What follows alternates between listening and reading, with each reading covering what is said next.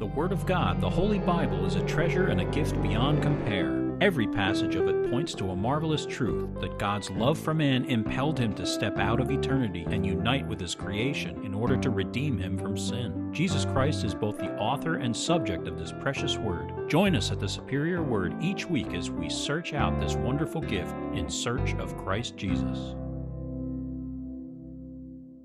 Before I read Psalm 85, I'm going to read you something that somebody typed me, and I've been waiting to read it to you.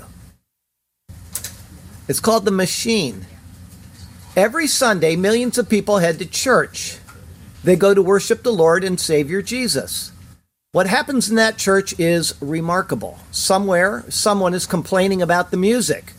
Some are complaining about the temperature. Others about the sermon. Still others complain about the decor, about the way the snow is plowed, which isn't a problem here, about the way the grass is cut, also not a problem at this church, maybe about the awful coffee. The building needs to be bigger so we can grow. Why do these people go to church? Because it is a club atmosphere. They pay their dues, disguised as tithes, and feel like they are owed a say-so and get angry when they don't get their way. They then go to a higher up and complain louder. Sometimes a meeting is held to discuss these issues. This is burdensome and it creates even more ill will. The rumor mill starts and gets more folks involved. This must be discussed and a solution developed, or at least a plan developed, because the corporate church is measured by men, by the attendance, growth, ties, and reputation in the community, by the leaders, and they cannot look bad to the community and lose members. How does Jesus measure a church? He says, check John 15:4. These same people bring into their club societal demands such as LGBTQWXYZ, abortion, governmental mandates, ESG programs that further pollute the already club-like attitudes away from what the real focus should be. Have you seen the Word yet? The Word of God? The Savior? Jesus? No? Why? Because all the efforts to hold on to the club have taken focus away from Jesus. Jesus is the focal point of the entire Bible, yet clubs spend inordinate amount of time and funds to maintain the clubhouse and their status, meaning their social status in the community. Instead, a church is supposed to lead the community towards Jesus and away from that which it has become. It has joined society in the same evil ways that it is supposed to be standing against. It is supposed to be a shining light in the darkness of society that leads people to the truth of the gospel. Encouragement in learning the Bible. So how do we become the church that Jesus wanted? We stop being a club. We stop collecting dues. Tithes, we aren't under the law anymore because we are in Jesus. We stop trying different ways and just share the gospel. To grow a church, the body of Christ that belongs to Jesus, not to us. We speak the truth as Holy Scripture states it. We stop being measured by attendance and growth of a club atmosphere. We worship together in the name of the Lord in an atmosphere that helps people become closer to each other in an intimate way. We continue learning about Jesus together. We share each other's burdens. We pray together. We break bread together. We don't place time constraints on our time together. We laugh together, we cry together. We do not live under the Mosaic law. We live in the freedom that Jesus gave us. We support those who teach us as we feel led. Imagine if there were no overhead financially, no building and grounds to maintain. If the time and funds taken for all the activities that are required to operate a facility went instead to minister to others. Perhaps there's a reason that the temple was torn down. Maybe it was to show us how effectual small groups of folks in house churches are. Jesus met with thousands outside the temple and shared the word of God. Maybe it is time to reconsider house churches.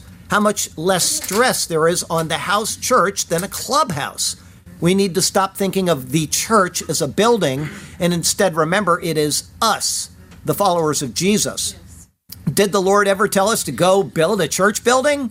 No, he said, Matthew 16:18, and I also say to you that you are Peter, and on this rock I will build my church, and the gates of Hades shall not prevail against it. What is the church? 1 Corinthians 3:16, do you not know that you are the temple of God and that the Spirit of God dwells in you? How much stronger would Christians be when free to worship as the Bible says? Now, all this being said, there is at least one church I know of that worships as a small group.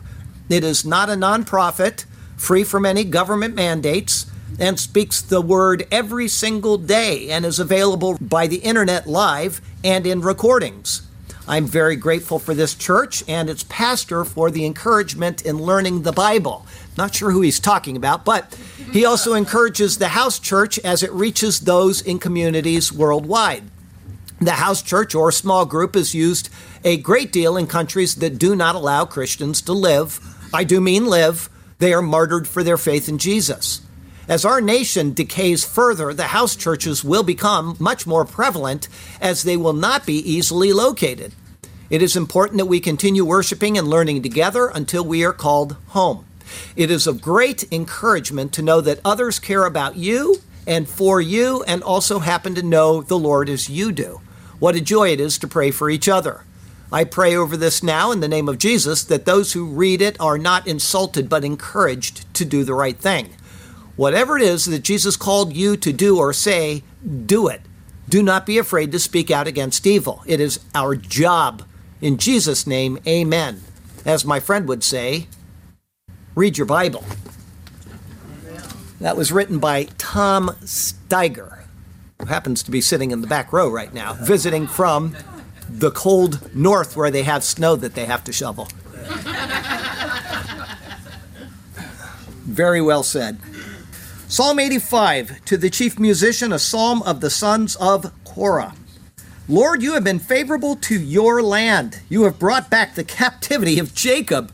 You have forgiven the iniquity of your people. You have covered all their sin. Selah. You have taken away all your wrath. You have turned from the fierceness of your anger. Restore us, O God of our salvation, and cause your anger toward us to cease. Will you be angry with us forever? Will you prolong your anger to all generations? Will you not revive us again, that your people may rejoice in you? Show us your mercy, Lord, and grant us your salvation. I will hear what God the Lord will speak, for he will speak peace to his people and to his saints. But let them not turn back to folly. Surely his salvation is near to those who fear him, that glory may dwell in our land. Mercy and truth have met together, righteousness and peace have kissed. Truth shall spring out of the earth, and righteousness shall look down from heaven. Yes, the Lord will give what is good, and our land will yield its increase. Righteousness will go before him, and shall make his footsteps our pathway. We are in Joshua 21. It's verses 9 through 19. This is entitled, The Cities of the Children of Aaron, the Priest. So they gave from the tribe of the children of Judah and from the tribe of the children of Simeon these cities which are designated by name, which were for the children of Aaron, one of the families of the Kohathites, who were of the children of Levi, for the lot was theirs first, and they gave them Kiriath Arba. Arba was the father of Anak, which is Hebron, in the mountains of Judah, with its common land surrounding it. But the fields of the city and its villages they gave to Caleb the son of Jephunneh as his possession. Thus, to the children of Aaron the priest they gave Hebron with its common land, a city of refuge for the slayer, Livnah with its common land, Jatir with its common land, Eshtemoa with its common land, Holon with its common land, Debir with its common land, Ain with its common land, Juttah with its common land, and Bet Shemesh with its common land. 9 cities from those 2 tribes. And from the tribe of Benjamin, Gibeon with its common land, Geba with its common land, Anatot with its common land, and Almon with its common land. 4 cities. All the cities of the children of Aaron the priests were 13 cities with their common lands. A few years ago, I got an email from Sergio about 2 Corinthians 1, verse 20. He said he heard a pastor using that verse to describe the great things we can do because we are in Christ. In other words, the pastor was saying the verse is about us. Sergio said that the analysis just didn't make sense to him because the Bible is about Jesus. But he couldn't figure out what was wrong with it. So I copied that verse and its explanation from my 2 Corinthians commentary and sent it to him. This is that short commentary. 2 Corinthians 1:20, for all the promises of God in him are yes, and in him amen, to the glory of God through us. Now that pastor was saying that that pertains to us, and we can do all these things because of that. Speaking of Christ Jesus, this is my commentary on that verse. Speaking of Christ Jesus, Paul says that all the promises of God in him are yes. However, the translation here with the inserted are makes yes the predicate of the promises. That is not the intent. Rather, what Paul is saying is that Christ is the incarnate answer to the promises of God. Thus, it should be stated as a separate clause, as the ERV cites it. For how many soever be the promises of God, in him is the yea. It is Christ who is the fulfillment of the promises.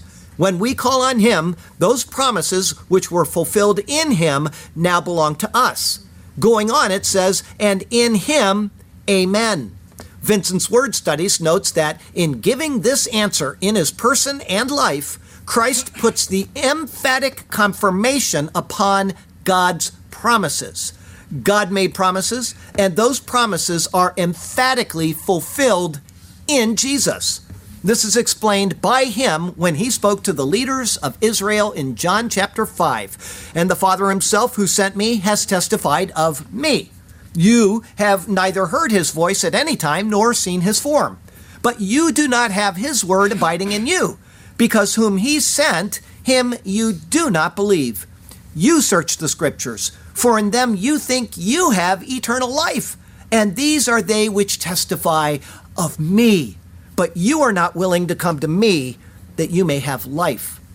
He, Jesus, he is the fulfillment of Scripture, and therefore the promises of God which were made to the people of God, to Abraham, for example, explaining that in his seed all the nations of the earth would be blessed, are realized in him. Paul gives this thought in Romans 15. Now I say that Jesus Christ has become a servant to the circumcision for the truth of God, to confirm the promises made to the fathers, and that the Gentiles might glorify God for his mercy. And in the book of Hebrews, we read this, and for this reason, he is the mediator of the new covenant by means of death, for the redemption of the transgressions under the first covenant, that those who are called may receive the promise of the eternal inheritance. Every messianic promise is realized in Jesus, and in him is the amen. It means he is faithful and true. In him is the confirmation and establishment of those promises. In Revelation 3:14, he is called the Amen to demonstrate this. End of commentary. Our text verse comes from Colossians 1. It is verse 28. Him we preach, warning every man and teaching every man in all wisdom, that we may present every man perfect in Christ Jesus. Unfortunately, I do not have the conversation from Sergio to quote exactly because he failed to keep it or even remember having it. That's 2 strikes on him. At least I remember having it. Also, it was a bit disappointing that he didn't just go to the commentary without asking me. Strike 3. Despite this, you get the point from the analysis. The promises of God have been made. Jesus Christ is the fulfillment of them all. He is the answer to the questions about what God is doing. How is that relevant to today's passage? Once again, it is all in the details. He is the response from God as to what is needed to be right with him. Without Jesus Christ, there would only be one path leading to condemnation. But since the fall of man, another path has been hinted at. Jesus Christ is the one who has made that other avenue possible. Thank God for Jesus Christ who has made it so. The details are to be found in our passage today. Such great things are to be found in his superior word. And so let us turn to that precious word once again, and may God speak to us through his word today, and may his glorious name ever be praised. I have three thoughts for you today. The first is cities from Judah and Simeon. It's verses 9 through 12. The first 8 verses of the chapter detailed the lot for each of the sons of Levi concerning their tribal land grants. The first lot was to the priests, the Kohathites, who are the children of Aaron, son of Kohath. The second lot went to the rest of the sons of Kohath. The third lot went to the sons of Gershon, son of Levi. That was followed by the fourth lot being designated to the sons of Merari, son of Levi. Those first 8 verses ended with the words, "And the children of Israel gave these cities with their common lands by lot to the Levites, as the Lord had commanded by the hand of Moses." With that, the tribal land grants, according to those lots, will now be designated, beginning with the words of verse 9. So they gave from the tribe of the children of Judah and from the tribe of the children of Simeon these cities which are designated by name. The tribes of Judah and Simeon are the first to have their Levitical cities delineated.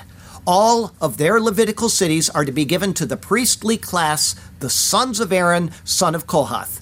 Judah means praise, Simeon means he who hears. For the sake of remembrance, the tribe of Simeon received its inheritance within the borders of Judah.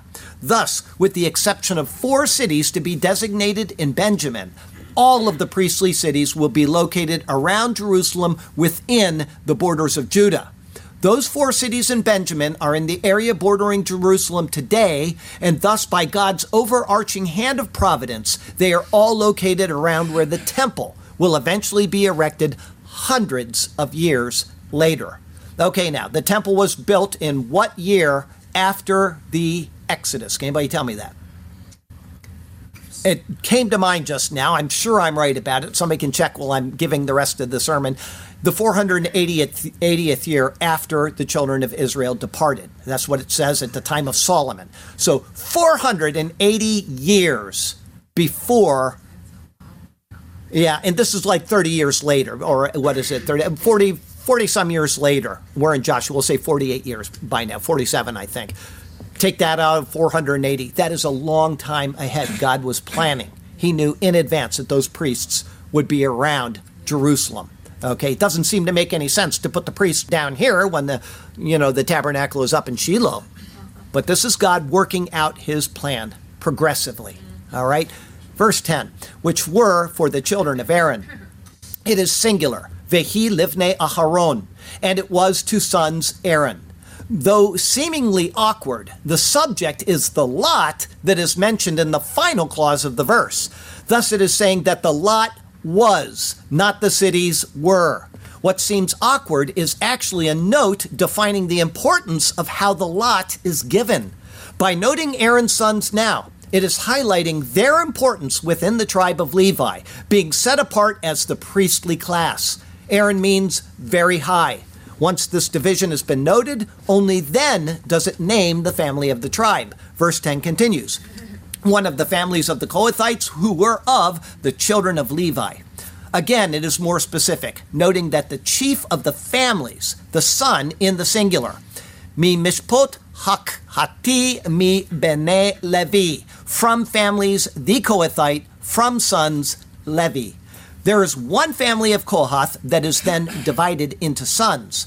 Aaron is the first son noted, just as Kohath is the first son of Aaron.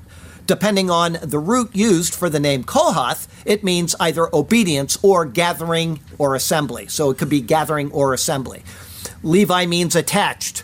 Verse 10 continues, for the lot was theirs first. Ki lahem haya hagorau rishonah. For to them was the lot first. As noted, the goral, or lot, is the subject of the verse, but it is only introduced now. Thus, the priestly class of Aaron is set apart, almost emphatically, by the structure of the sentence. With that, their cities are now to be named. Verse 11, and they gave them Kiriath Arba. Arba was the father of Anak, which is Hebron. To be precise, it reads, and gave to them Kiriath Arba, father the Anok, it Hebron. The spelling of the name is different here than any other time. Instead of Anak, it reads Anok. The addition of the sixth letter, Vav, is what changes the spelling and pronunciation. I have it here for you. You see the first letter is an Ayin, Nun, and Kuf, which means Anak. But if you add in the Vav between the Nun and the Kuf, it comes out to Anok. Okay? Got it. Yeah. That is really important, whether you really got it or not. That is very important. Why would it be spelled differently, and why would it happen to be during the time of the priest's designation of cities? These things are actually important, and I did not see a single commentary on this. That is criminal. This is the first designated Levitical city. It is the area claimed by Caleb as his possession, as promised by the Lord after his faithfulness noted in Numbers 13 and 14. The area was actually designated to him back in Joshua 14. Kiriath Arba means city of four. Hebron means alliance. Anak means long neck or necklace. But that requires more of an explanation. Anak signifies being fitted out with The word Anak signifies being fitted out with supplies and thus furnished liberally, just as a necklace is made up of many pieces. This city is next said to be, verse 11 continues, in the mountains of Judah with the common land surrounding it. Being a city, it is referred to in the feminine, Behar Yehuda ve'et migrasheha sivoteha, in Mount Judah and her common lands and her surroundings. As noted, this was the area given to Caleb. That point is now explicitly stated to remind Israel of this fact. Verse 12, but the fields of the city and its villages they gave to Caleb, the son of Jephunneh, as his possession. Though only the Peshitta, the standard Bible of the Syriac tradition, translates the preposition this way, it literally says, in his possession. The whole verse more literally reads, and field, the city, and her villages gave to Caleb, son Jephunneh, in his possession. The entire area, stated in the singular as field, along with all of the villages of that area, belonged to Caleb. The common land noted in the previous verse was the area surrounding the city and which extended out for 2,000 cubits. This was reserved for the flocks and herds of the Levites within the city, as noted in Numbers 35:5 concerning Levitical cities. We read this last week. We'll read it again. And you shall measure outside the city on the east side 2,000 cubits, on the south side 2,000 cubits, on the west side 2,000 cubits, and on the north side 2,000 cubits. The city shall be in the middle. This shall belong to them as common lands for the cities. Remembering that cities designated as Levitical cities had other people living in them. The city itself was specifically set apart for the Levites, but this did not mean that it was only for them. This is evidenced as Scripture continues to unfold.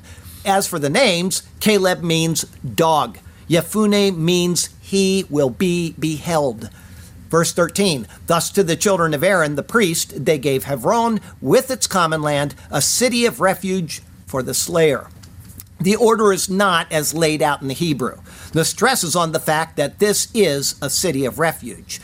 And to sons Aaron the priest gave city, refuge, the slayer, Hebron, and her common lands. It is one of the 6 cities of refuge and the first of the 3 to be designated within the land of Canaan proper, west of the Jordan. Next, verse 13 continues, Livna with its common land. More precisely, Ve'et Livna ve'et migrasheha, and Livna and her common lands. Livna means whiteness. However, that comes from lavan, a verb meaning to make white or make bricks, because bricks whiten when they are made. Verse 14, Jatir with its common land, Eshtemoa with its common land. Depending on the root, Jatir means remainings or remnant, surplus, preeminence, abundance, excellence, or something similar. Despite the variations, there is a general agreement that the name is best defined as preeminence. Eshtemoa comes from shema, to hear. Thus it means hearing, but in the sense of obedience. Hear, O Israel. It means be obedient. Verse 15, Holon with its common land, Debir with its common land. Depending on the root, Holon means strong place or sandy place. Debir means place of the word. Verse 16, Ayin with its common land, Juttah with its common land, and Beth Shemesh with its common land. Ayin means eye or fountain. Juttah means extended, leveraged, or will be stretched out. Abarim explains the root saying the following. The verb natah means to leverage, to manipulate one's environment beyond one's natural powers, but at the price of range, accuracy, diversity, duration, and so on. A price that, when unpaid, drags the entire enterprise into a net negative collapse. All technology, including information technology, is leverage, which is always to be wielded with great care, whilst always respecting its inevitable price. The word mate, or tribe, is derived from this word. It indicates a staff that represents the tribe. Beth Shemesh means house of the sun. In total, from Judah and Simeon, there are, verse 16 continues, 9 cities from those 2 tribes. These 9 cities come from within the land of Judah, but Simeon is within the borders of Judah. As some of the cities came from within Simeon, it means that the 9 cities are from both tribes.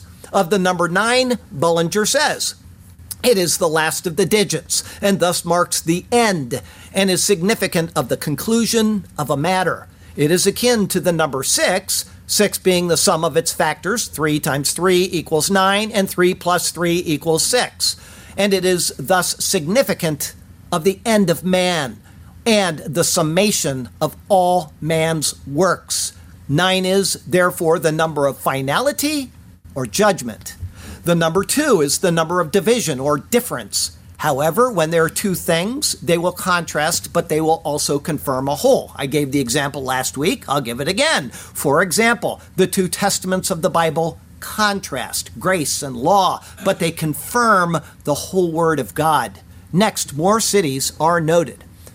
The whole world is at stake because of sin. Nothing will stop the judgment to come. Without Christ Jesus, we are all done in. Without him, the future is bleak and glum. But because of the work that he has wrought, we can be free from condemnation. With his own blood, he has bought precious souls from every nation. The cities have a story to tell us. They reveal the glory of what God has done. In the giving of our Lord, our Savior, Jesus, sin is judged and the victory is won. Our second thought today is cities from Benjamin. It's verses 17 through 19. Verse 17, and from the tribe of Benjamin, Gibeon with its common land, Geba with its common land. These are from the 3rd designated tribal inheritance that extends from the northern border of Judah, that of Benjamin.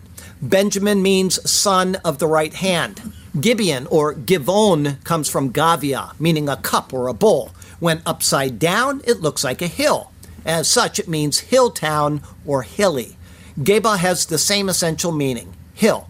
Of these similar names, Abarim adds in a notable comment. They say there are no 2 ways about it. The names Geba, Gibeah, and Gibeat mean hill. But it's clear that in the Hebrew experience of reality, hills didn't only occur in the landscape, collections of earth, but also in the human populations that peopled it. The hill of Benjamin may have been an actual hill, but it also represented the culture that formed within Benjamin. The hill of Saul may have also been an actual hill, but it also referred to the national mood and atmosphere that he generated. To the Hebrews, a hill country resembled a humanity that consisted of separate and rivaling tribes, clans, and families, while a plain resembled humanity at peace. Of the next verse, a famous biblical figure resided there. Verse 18, Anatot with its common land, and Almon with its common land, 4 cities. Anatot was where the prophet Jeremiah, also of the priestly class, came from. That is recorded in Jeremiah 1. The words of Jeremiah, the son of Hilkiah, of the priests who were in Anatot in the land of Benjamin, to whom the word of the Lord came in the days of Josiah, the son of Ammon, king of Judah, in the 13th year of his reign. The root of Anatot, Anah, has 4 separate usages. Thus it can mean answer, response, occupation, humbled or afflicted, or sing. Jones's dictionary says it means answers to prayers. Almon comes from alam, to hide or conceal. Thus it means hidden or concealed. But it is not necessarily the type of hidden that means hidden away as a secret. Rather, it looks to something that is not noticed purposefully or unintentionally, but which may be revealed later. An example of this is found in Leviticus 4:13. There it says, "Now, if the whole congregation of Israel sins unintentionally, and the thing is hidden, alam, from the eyes of the assembly, and they have done something against any of the commandments of the Lord in anything which should not be done, and are guilty." A purposeful example is found in the words of Psalm 10, verse 1. "Why, Lord, do you stand far off? Why do you pay no attention, alam, during times of trouble?" As such, it could very well signify unnoticed. As for the number 4, Bullinger says, it is emphatically the number of creation, of man in his relation to the world as created. While 6 is the number of man in his opposition to and independence of God, it is the number of things that have a beginning, of things that are made, of material things, and matter itself. It is the number of material completeness. Hence, it is the world number, and especially the city number. Verse 19, all the cities of the children of Aaron the priests were 13 cities with their common lands. The cities come from 3 separate tribes, but all are in close proximity to Jerusalem. Thus, the Lord designated the priests to be close to the city where his name would reside long before the move to that location was made. Everything was prepared in advance for the time when the kingship and the priesthood would both be established in Jerusalem from that time forward. As for the number 13, Bullinger says that every occurrence of the number 13, and likewise every multiple of it, stamps that with which it stands in connection with rebellion, apostasy, defection, corruption, disintegration, revolution, or some kindred idea. This is the state of the world without Christ. Israel is being used to reveal this. However, as we saw last week, Bullinger goes further concerning the number. He says, the connection of the number 13 with substitution and atonement. What is the priestly tribe meant to do? The sacrifices of substitution and atonement for the people. So you wonder why the number 13 happens to be used? There you go.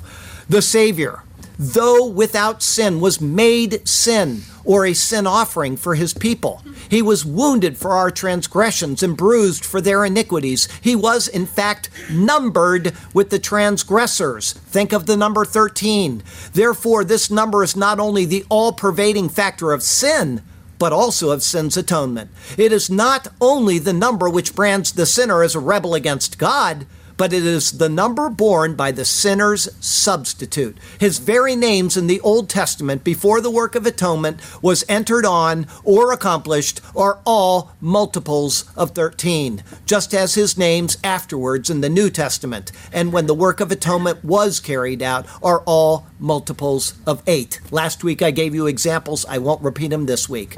These are the cities of the priestly class of the Levites, the sons of Aaron, and they have a story to tell. What works will suffice to please our God? Who has the preeminence that it will take?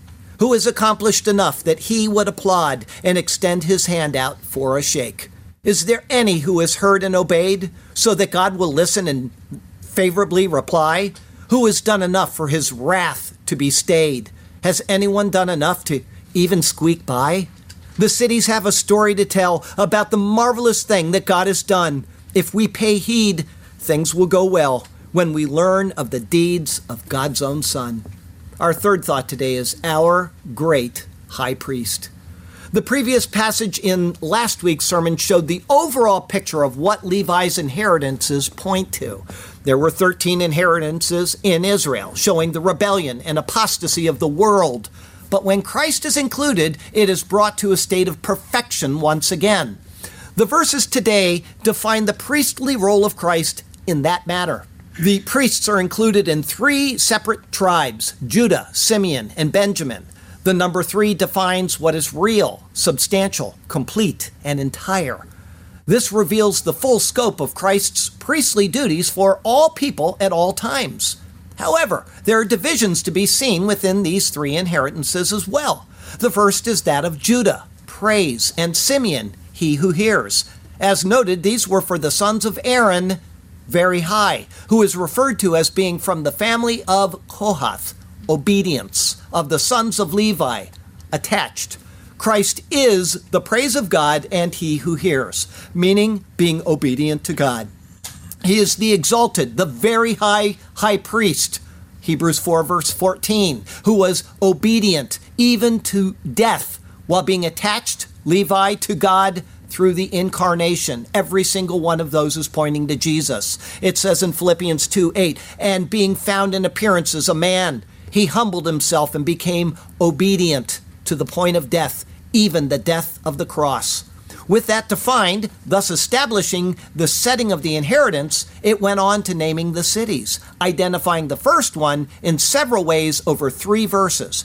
And they gave them Kiriath Arba. Arba was the father of Anak, which is Hebron in the mountains of Judah, with the common lands surrounding it. But the fields of the city and its villages they gave to Caleb, the son of Jephunneh, as his inheritance.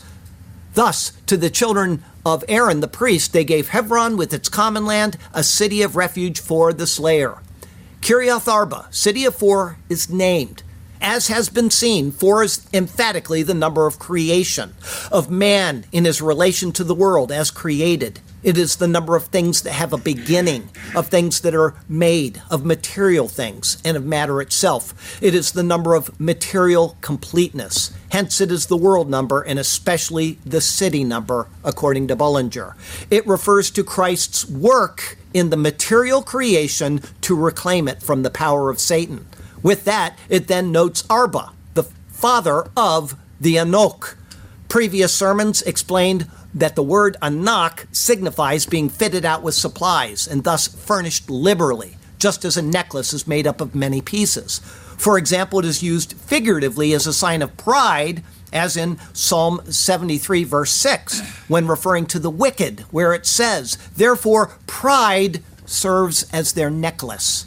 With that understood, it was seen that this is the only time that the word is spelled with an additional letter, a vav, the 6th letter of the Hebrew Aleph Bet. 6 is the number of man, especially fallen man. This then refers to Christ, the one who is furnished with everything necessary to redeem man through his priestly duties, and which is explained in the words of Hebrews 2. Therefore, in all things he had to be made like his brethren, that he might be a merciful and faithful high priest in things pertaining to God, and to make propitiation for the sins of the people. For in that he himself has suffered, being tempted, he is able to aid those who are tempted. Christ came in the appearance of sinful man, hence the additional vav. Next, calling it Hebron, alliance, looks to the relationship established between Christ and his people because of his work. Being in the mountains of Judah, praise signifies a gathering of a large, centralized group of people. We've seen that every time you have the word mountain used, you want to think of a large, centralized group of people who have been brought to God through Christ's priestly work because he is the praise of God. The note concerning Caleb is given as a historical reference to remind Israel concerning his inheritance. But it is also a typological reminder that he, despite being identified as a Gentile, is included in the inheritance of Judah, and thus the commonwealth of Israel. From Ephesians chapter 2, therefore remember that you, once Gentiles in the flesh, who are called uncircumcision, by what is called the circumcision, made in the flesh by hands, at that time you were without Christ, being aliens from the commonwealth of Israel, and strangers from the covenants of promise, having no hope and without God in the world. But now, in Christ Jesus, you who were once far off have been brought near by the blood of Christ. With that explained, the identification of Hebron continued in verse 13, noting that it was given to Aaron the priest. His name means very high, as a city of refuge. When one is in alliance with Christ, he is the refuge for all who come to God through him, as it says in Hebrews 6. Thus God, determining to show more abundantly to the heirs of promise the immutability of his counsel, confirmed it by an oath, that by two immutable things in which it is impossible for God to lie, we might have strong consolation, who have fled for refuge to lay hold of the hope set before us. Livna was named next. As stated, that comes from lavan, a verb meaning to make white or make bricks, because bricks whiten when they are made. Following the use of this word ever since the early Genesis account, where the people made lavan bricks to build the Tower of Babel, it has consistently pictured works-based salvation. In this case, because it is referring to a city of the Levites, and thus to Christ, it is a picture defining his works. We rightly say that our salvation is the gift of God, not of works. But that does not mean that salvation is not of works. It is, just not our works. It is Christ's work that saves. His works are then imputed to us who do not work. Thus it is a gift. The next named city was Jatir, preeminence. It defines the person of Jesus Christ because of his work, from Colossians 1. He is the image of the invisible God, the firstborn over all creation. For by him all things were created that are in heaven and that are on earth, visible and invisible, whether thrones or dominions or principalities or powers. All things were created through him and for him. And he is before all things, and in him all things consist. And he is the head of the body, the church, who is the beginning, the firstborn from the dead, that in all things he might have the preeminence. Next, Eshtemoa was named. Like the name Simeon, it comes from the word shama and is defined as hearing, but in the sense of obedience. It looks to the obedience of Christ, as was noted earlier when Philippians 2 verse 8 was cited. After that was named Holon. It signifies strong place. Several verses could be used to explain this, but Romans 5 verse 6 is sufficient. For when we were still without strength, in due time, Christ died for the ungodly. Likewise, 2 Corinthians 12 verse 9 is just as beautiful to express this. Romans 5:6 defines the salvation obtained through the strength of Christ, while 2 Corinthians 12 verse 9 defines our capabilities in our state of salvation because of Christ. And he said to me, "My grace is sufficient for you. My strength is made perfect in weakness." These and other verses clearly explain the city named Holon. Next was named Ain, or fountain. Jesus explained the meaning as he spoke to the woman at the well. Jesus answered and said to her, "Whoever drinks of this water will thirst again, but whoever drinks of the water that I shall give him will never thirst. But the water that I shall give him will become in him a fountain of water springing up into everlasting life." Jesus is the fountain by which our own fountains of everlasting life are derived. After that, Judah was named. That comes from natah, to leverage, and thus it means leveraged. As noted, it is where the symbol of authority, the mate, or the staff, is derived from. When Moses stretched out the staff, the mate, which was a picture of Jesus Christ, he was leveraging the power of God. This should explain the symbolism. Christ is the manner in which God's power is leveraged for salvation. Lastly, Beth Shemesh, house of the sun, was noted from Judah and Simeon. That has been seen in several Joshua sermons as being typical of Jesus Christ, the Son of Righteousness, who shines forth as the light of God, described in Revelation 21, verse 23, and which John speaks of elsewhere as the light of the world. With those complete, it then noted that there were 9 cities from Judah and Simeon, 9 being the number of finality or judgment, as applied to Christ in these cities, is a clear reference to him as the completion, 9, of all things, either for salvation or, unfortunately, for condemnation. 2. There is a contrast between the two, but they confirm the final state of all men. From there, verse 17, Benjamin, or son of the right hand, was named. Christ is the son of the right hand. Mark 16, so then after the Lord had spoken to them, he was received up into heaven and sat down at the right hand of God. The first two cities, Gibeon and Geba, are etymologically the same. The connection to Gabbatha has been made several times already in Joshua.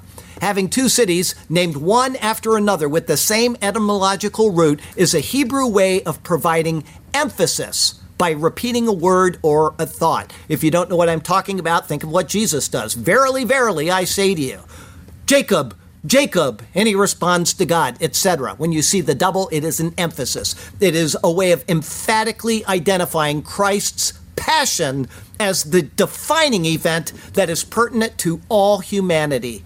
Being typologically one out of two, it is as if there are separate rivaling tribes. There is the hill for the saved, and there is the hill for the condemned. From there, verse 18 first mentioned Anatot, answer. Jesus Christ is the answer. As noted in the opening comments today, he is the yes and the amen. The priestly city of Anatot is given as an advanced hint of this. He is the fulfillment of all of the messianic expectations. Finally, the last city was Almon, which I translated for clarity as unnoticed. It looks to Christ as our high priest, where no sin goes unnoticed in atonement. But for those who have rejected him, no sin goes without notice for condemnation. The verse ended by noting they are 4 cities. It is again the number of creation, the world number, and the city number. The scope of Christ's work is all-inclusive, as is indicated in the names of these 4 cities from Benjamin, the son of the right hand. Finally, verse 19 finished with the note that together these comprise 13 cities. It is the number of rebellion, apostasy, defection, corruption, disintegration, revolution, or some kindred idea. That is the world in which we live.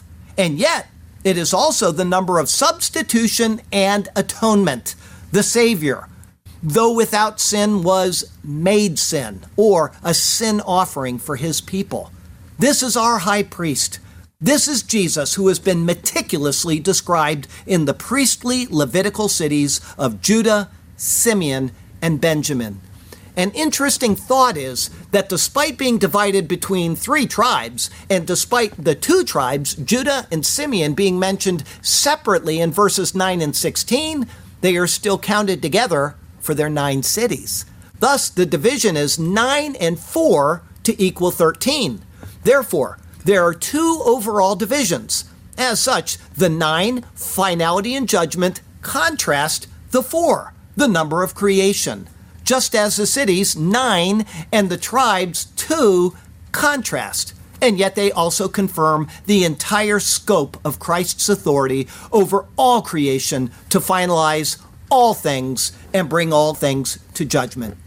The reason he can do this is because he is the one who has already received the judgment of the world upon himself as he stood on the pavement, Gabbatha, before the authority set before him.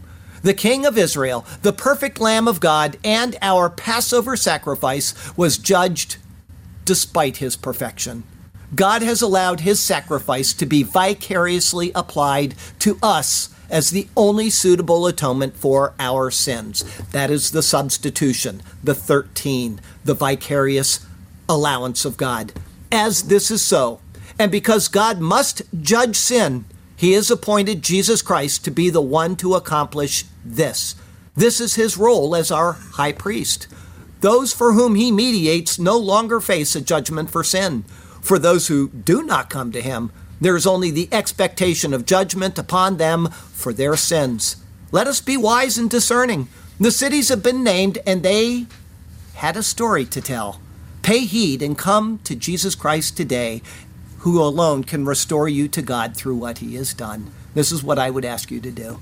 And I didn't know that I would be typing this today, but I'll read you what I typed from my Acts 17 commentary. We're almost done with Acts 17 in typing, not in doing, because I'm about 15 days ahead now. But I typed this verse, which just happens to fit with what I just said about Christ's judging. Where is this? I'll start in verse 30, but it is verse 31 that I want you to pay attention to.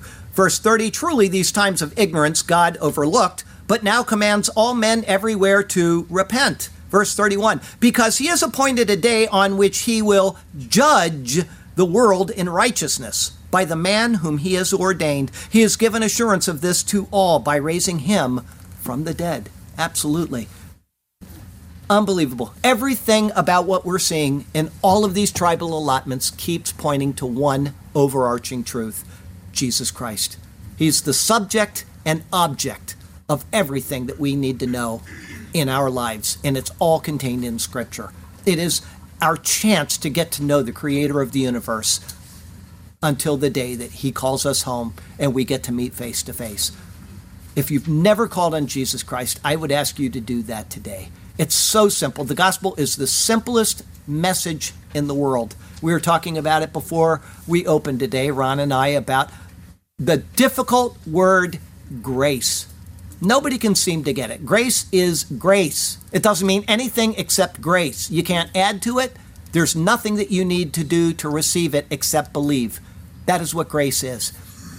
Jesus Christ died for your sin. Jesus Christ was buried. Jesus Christ came out of the grave. If you can believe that simple gospel, which is already recorded in Scripture, Paul says it, according to the Scriptures, if you can believe that, you will be saved. This is what he asks of us. It's so simple, and people keep tripping over it and adding to it. Add this, add that. You got to do this. You got to do that. If you're not doing this, then you're really not saved. That's not what the Bible says. It says, if you believe this, you will be saved.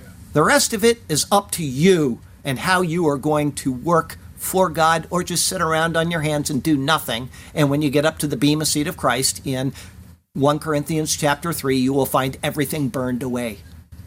Please don't do that. Live for the Lord now. Honor him with your life. Talk to him. Talking to the Lord is an act of what? Well, I'm thinking of the word faith. You can't talk to somebody that doesn't exist. And therefore, simply talking to the Lord, I am certain of this, folks, you will receive your reward for demonstrating faith.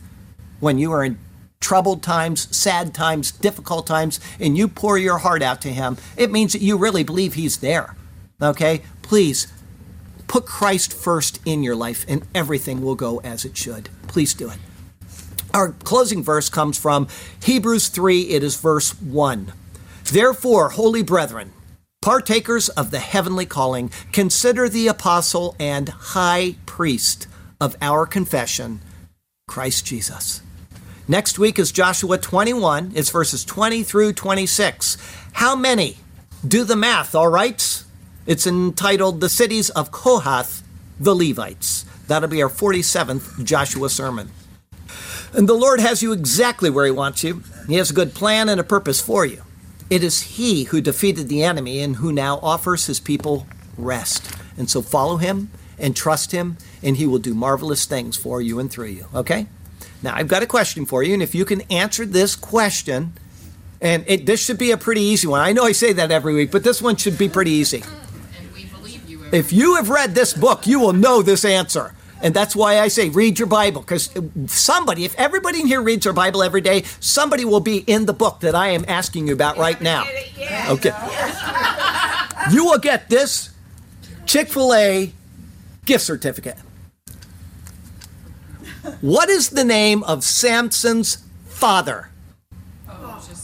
You just read it. That's what I want. So you should remember it. Elimelech? No. No. It's not Sam. That was really close. You're really close in this, buddy. Anybody? Starts with an E. No. Aaron? No. Samson's father's name is Manoah. Now, I will give you this if you can answer this second question. Can you tell me what Manoah in Hebrew means? Think it through, because I use this word a lot. The etymological root of Manoah is, anybody? Nuach, to give rest. So his name means rest or quiet. Come on. Nobody gets a Chick-fil-A today. Come on, you lamos. Okay, at least you're reading your Bible to know that, okay? At least you're reading your Bible. She was in the right book. She just didn't remember. Shame on her. Okay, we got a poem and we'll take the Lord's Supper. Okay. The cities of, you know what? You can blame somebody named Bob for that. Because every Sunday when I get home, he's like, ask this question next week. And I always ignore him because I got so much to do. I don't have time to go. But I kept that email and I just said, okay, this week I'll do it. Bob is fired. Bob is fired. Bob, you're fired, buddy. Okay, the cities of the children of Aaron the priest. So they gave from the tribes of the children of Judah, and from the tribe of the children of Simeon also, these cities which are designated by name, which were for the children of Aaron, to them they did go. One of the families of the Kohathites, an initial burst, who were of the children of Levi, for their lot was first. Then they gave them Kiriath Arba. Arba was the father of Anak, a point we can't omit, which is Hebron in the mountains of Judah, with the common land surrounding it. But the fields of the city and its villages, this is not a digression, they gave to Caleb the son of Jephunneh as his possession. Thus to the children of Aaron the priest they gave Hebron with its common land, a city of refuge for the slayer. Livnah with its common land, Jatir with its common land, maybe they needed a bricklayer. Eshtemoa with its common land, Holon with its common land, a place pretty swell. Debir with its common land, Ayin with its common land, with a fountain there was no need to dig a well.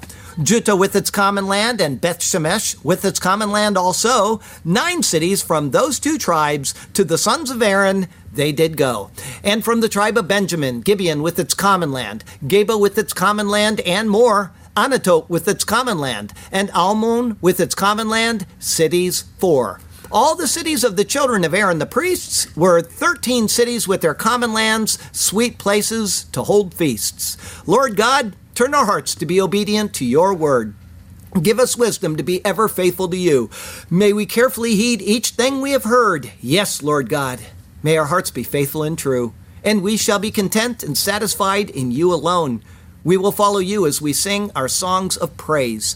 Hallelujah to you, to us, your path you have shown. Hallelujah. We shall sing to you for all of our days. Hallelujah and amen. Heavenly Father, thank you for the wonderful story you keep telling us in these cities. And there's a lot of information. It's very hard to assimilate it all, but if we step back and take a look a second or a third time, it all makes sense. It's all laid out for us in your precious word to tell us of Jesus. Thank you for what he has done. Thank you that he is even now mediating for us, and he is our advocate. He is there speaking on our behalf, telling us, I have already paid the price for the sins of my people. Thank you, Lord, for that. Thank you for what has been done so that we can have eternal reconciliation with you through his precious blood. We thank you, we praise you, we acknowledge you in our hearts and in our souls, and be praised and live in the praises of your people always. Amen.